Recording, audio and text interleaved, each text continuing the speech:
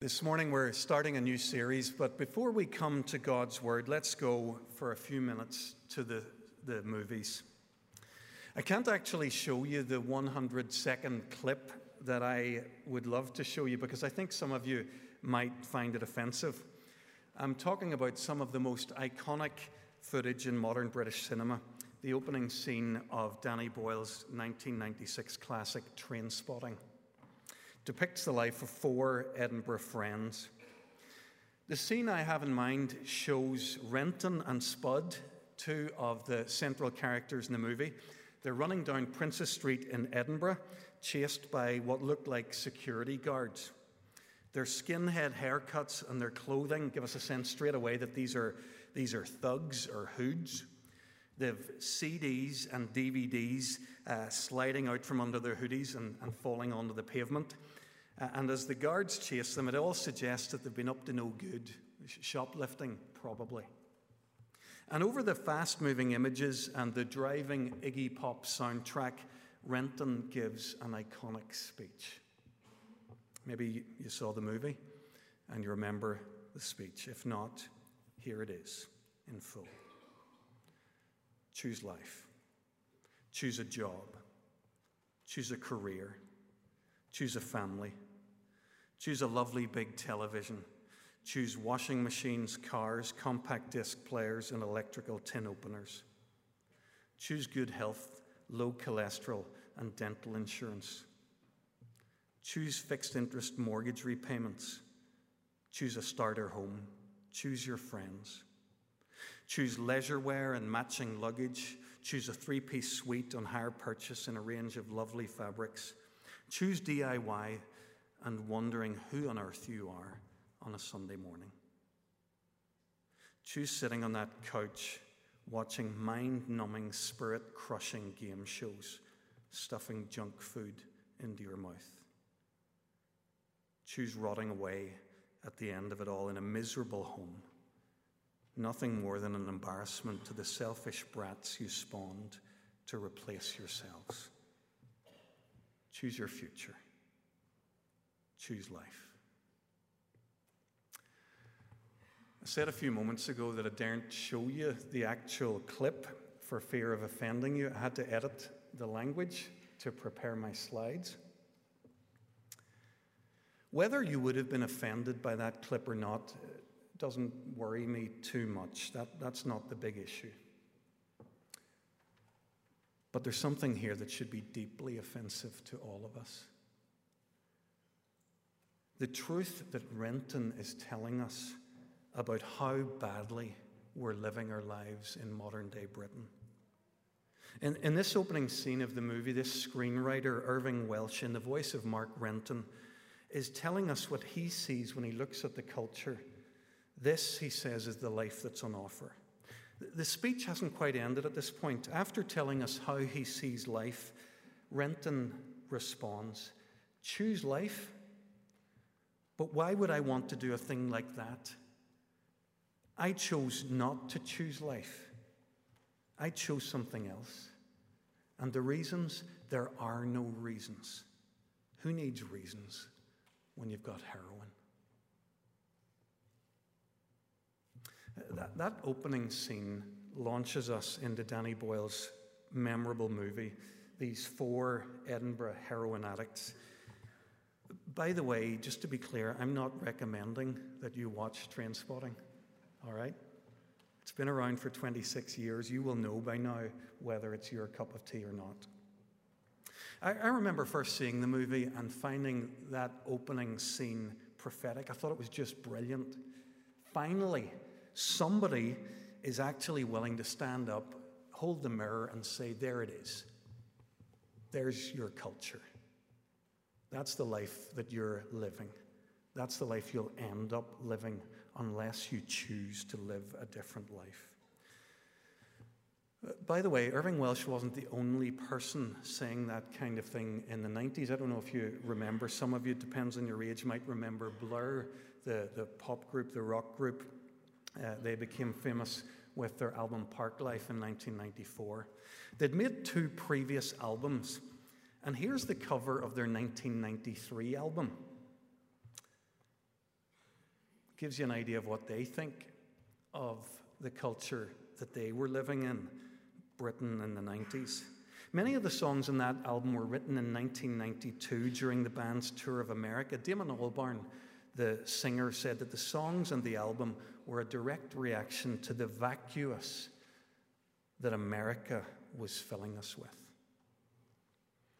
So it turns out that in the 90s, my early adult years, the formative years of my life, musicians, movie makers were warning us.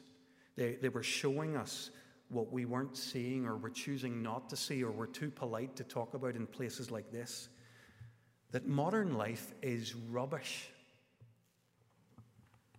In the UK, in the States, and pretty much all over.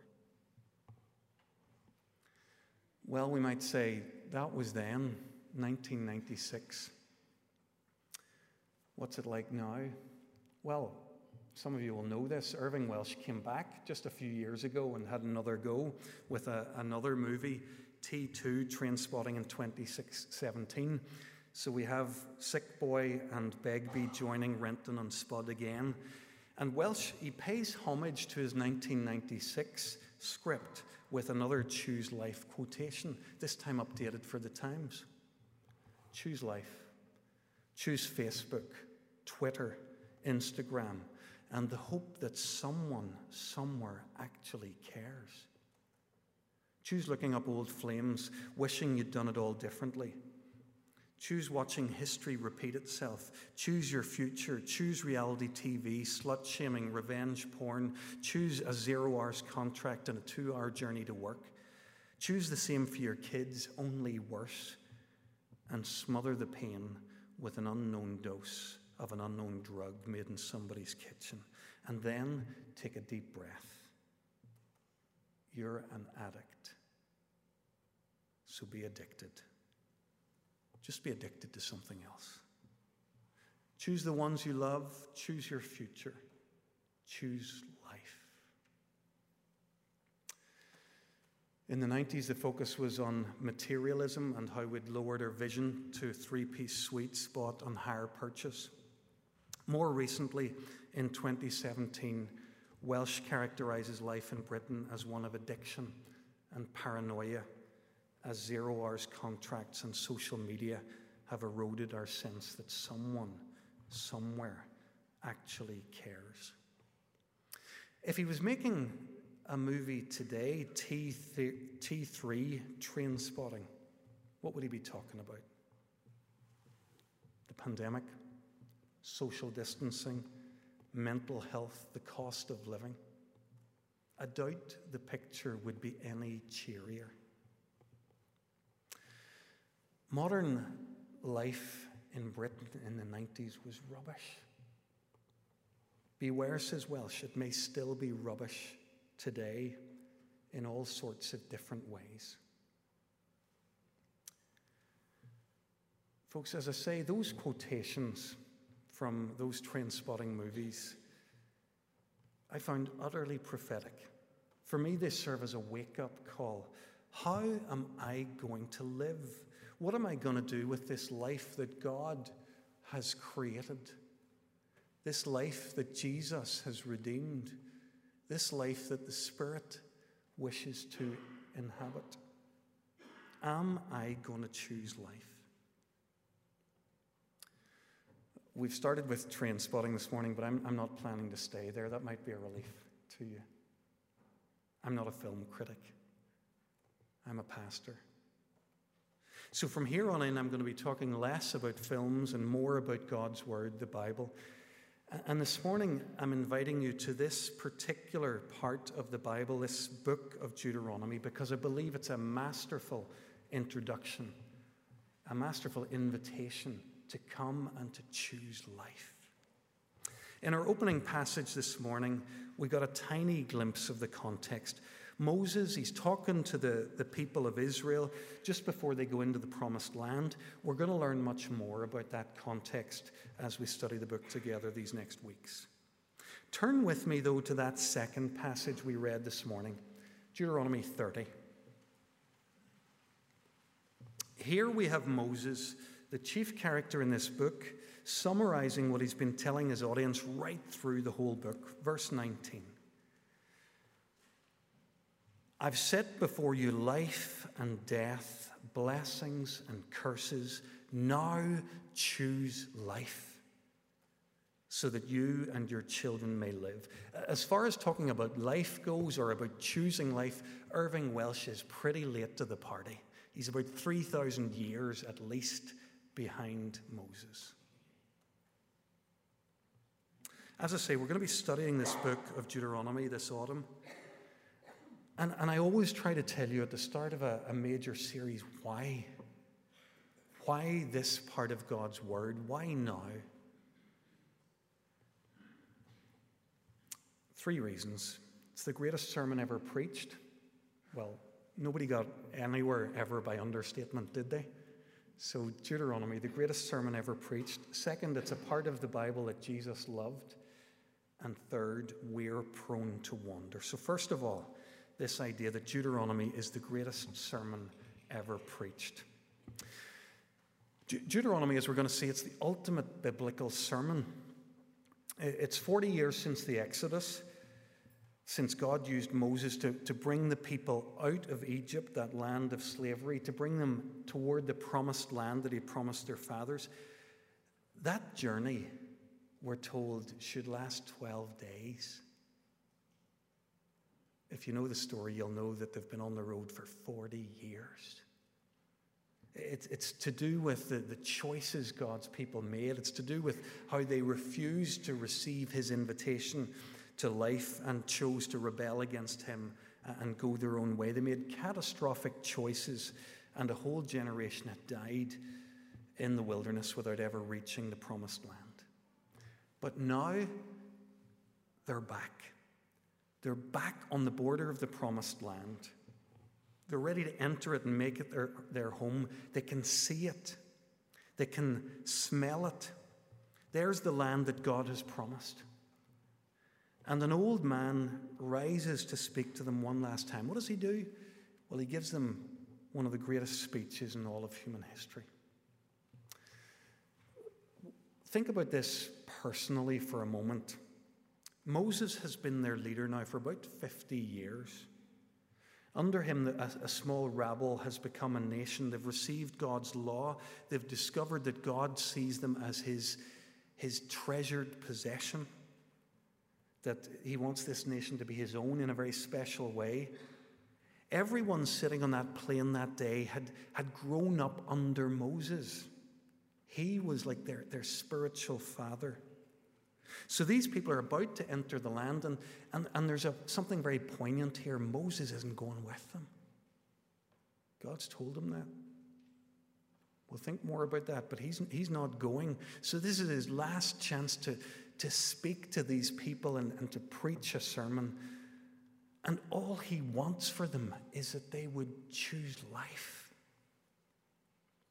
Folks, when I read Deuteronomy, there's an urgency, a pastoral urgency in this book that I love, because I get it. I understand why Moses is talking the way he does. I have people, I'm like Moses, I have people under my care, and for now the people under my care are you. And nothing matters more to me. I don't know what you think matters to me, whether you think it's running a good church or having a reputation. None of that matters. What matters to me, the only thing that matters to me, is the life that you're living.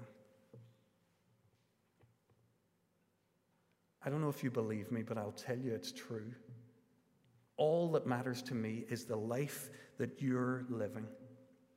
I'm desperate for you to choose life. I don't want you to live the life that our culture offers, because it is rubbish. It's a life without meaning and without purpose. It breaks my heart to see people slide into desperation and addiction, whether it's the classic addictions of alcohol and drug abuse, or whether it's the contemporary addictions of too much food, too little food, too much social media, too much of other kinds of media.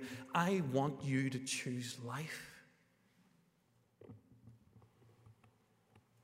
And that's why I'm taking you to this part of God's Word.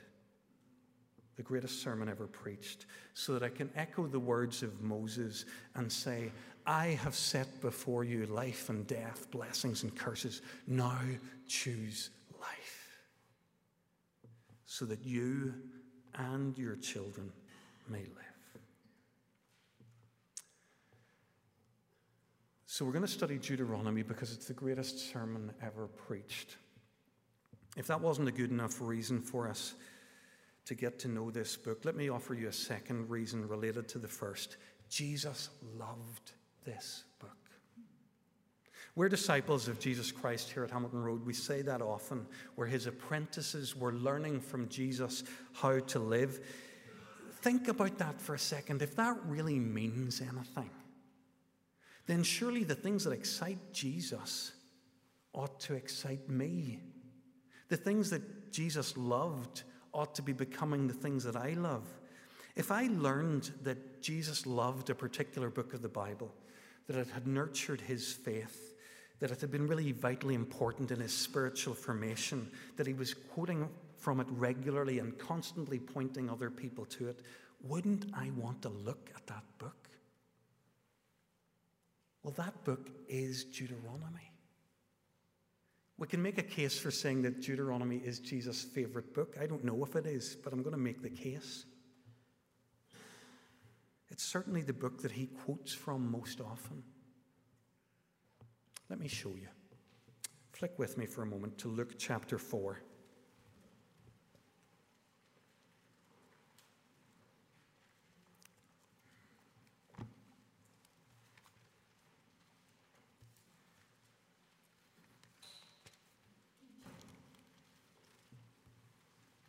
The heading there in the NIV tells us immediately what's going on here. It's that famous episode where Jesus is tempted, tested in the wilderness by Satan. Look at verse 3. Satan approaches Jesus for a first time. If you're the Son of God, tell this stone to become bread. Jesus answers, it is written, man does not live by bread alone. When Jesus said, it is written, he's telling us that he's quoting from somewhere. So where is he quoting from? What other part of the Bible? Well, the NIV is kind enough to give us a footnote. He's quoting from Deuteronomy 8, verse 3.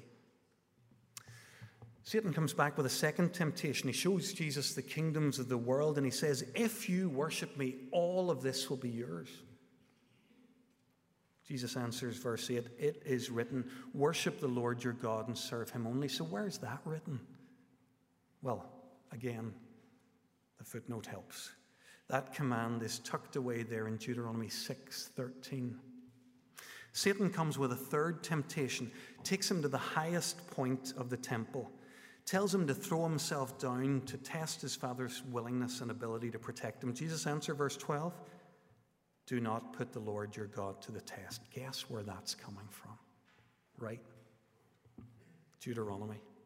This time chapter 6, verse 16. Jesus loved Deuteronomy. Deuteronomy had shaped his interior world. If we want to grow as faithful followers of Jesus Christ, we need to know more of what Jesus knew, to grow to love more the things that he loved, and to allow God's word and spirit to shape us more and more like Jesus. Why study Deuteronomy? It's the greatest sermon ever preached. Jesus loved this book. And a third reason.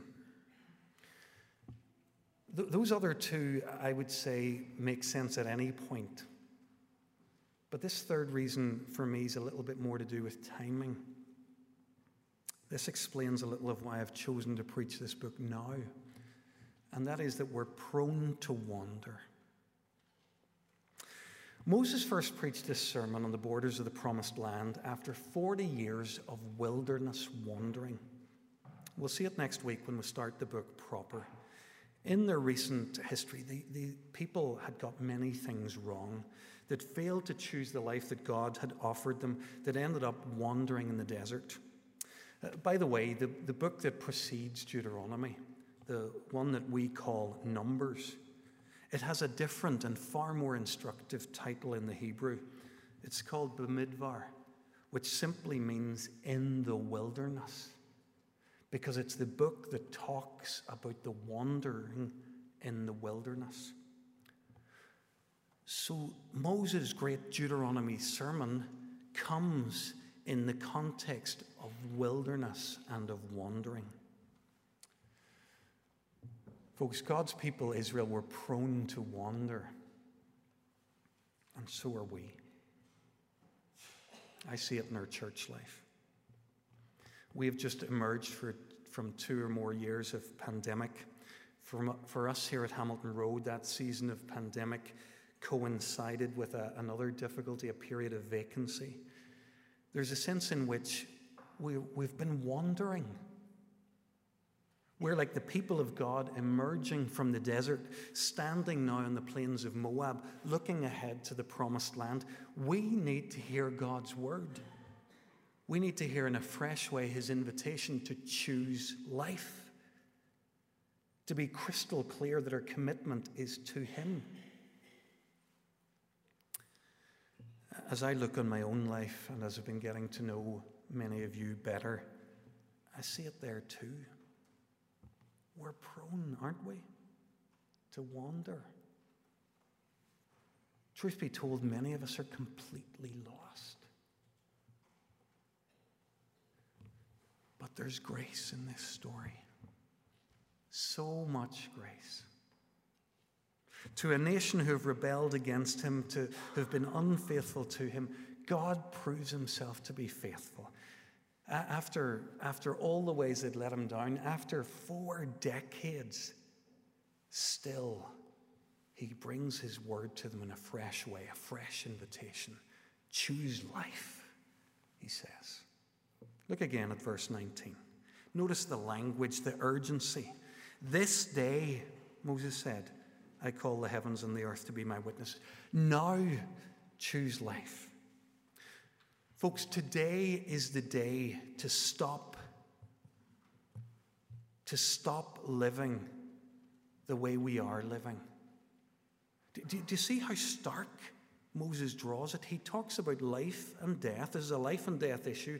He uses terms like blessing and curse. And he uses this urgent language. Today is the day. Now is the time.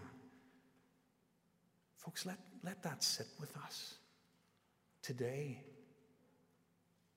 And let's hear his invitation to choose life. Let me say a little bit more about how this series will work, and then I'll conclude very quickly. Deuteronomy has 34 chapters. If we preach through it verse by verse, that's going to be hard going, isn't it? If we did even half a chapter a week, that's a long, long series. Probably take us 1.5 years to get through it. I don't think that's a good idea, so we're not going to do that. I don't think we need to do that. I think we can get a great look at this book between now and Christmas. So here's the invitation. Why don't we all try to read it? What I'll do is I'll try to tell you on a given Sunday what you might read for the next week. Next week, we're going to look at the first 3 chapters of Deuteronomy. Why not try to read those 3 chapters? It doesn't matter if you can't. Don't stay away from church if you forgot to read. But if you can, read the first 3 chapters. We'll keep encouraging you to do that. If we read this book, we're going to be confronted with some of this brilliant biblical teaching, Moses' great sermon. He's going to point people back to the mistakes that they made in the past, and he's going to say, don't live like that. Choose life. He's going to confront them with what lies ahead in the future. He's going to tell them about a time when they're settled in the land, when they're more comfortable than they've ever been. They've been slaves in Egypt. They've been wanderers in the desert. He's going to warn them about the dangers of complacency and about forgetting about God. And he's going to say, don't live like that. Choose life. And as we spend time with Moses, as we get a feel for all of this, what's important to him, we're going to be better prepared than ever for thinking about the life that really is life. The life that Jesus Christ, the greater Moses, came to bring. Folks, some of our theology does us a massive disservice. I think for a long part of my life, the gospel sounded to me like an escape from death. Come to Jesus. You'll be saved from your sins. You'll escape death. You'll escape God's punishment and hell. And praise God, all of that is true. But nobody told me that it was about starting to live a new life. Jesus talked often about life. I am the way, the truth, and the... Jesus said, when he was telling us why he'd come, he said, I've come that they might have life and have it to the full. Folks, perhaps you're haunted this morning by the idea, the sense that the life that you're living isn't up to much, that it lacks meaning and purpose. And perhaps you're coming to the conclusion, along with Irving Welsh and Blair and countless others who are honest enough to speak the truth, that modern life really is rubbish. If you're in that place, I say that's great. Praise God. Come now and start to live. Come and live the life that you were made for. Come and choose life. Let us pray.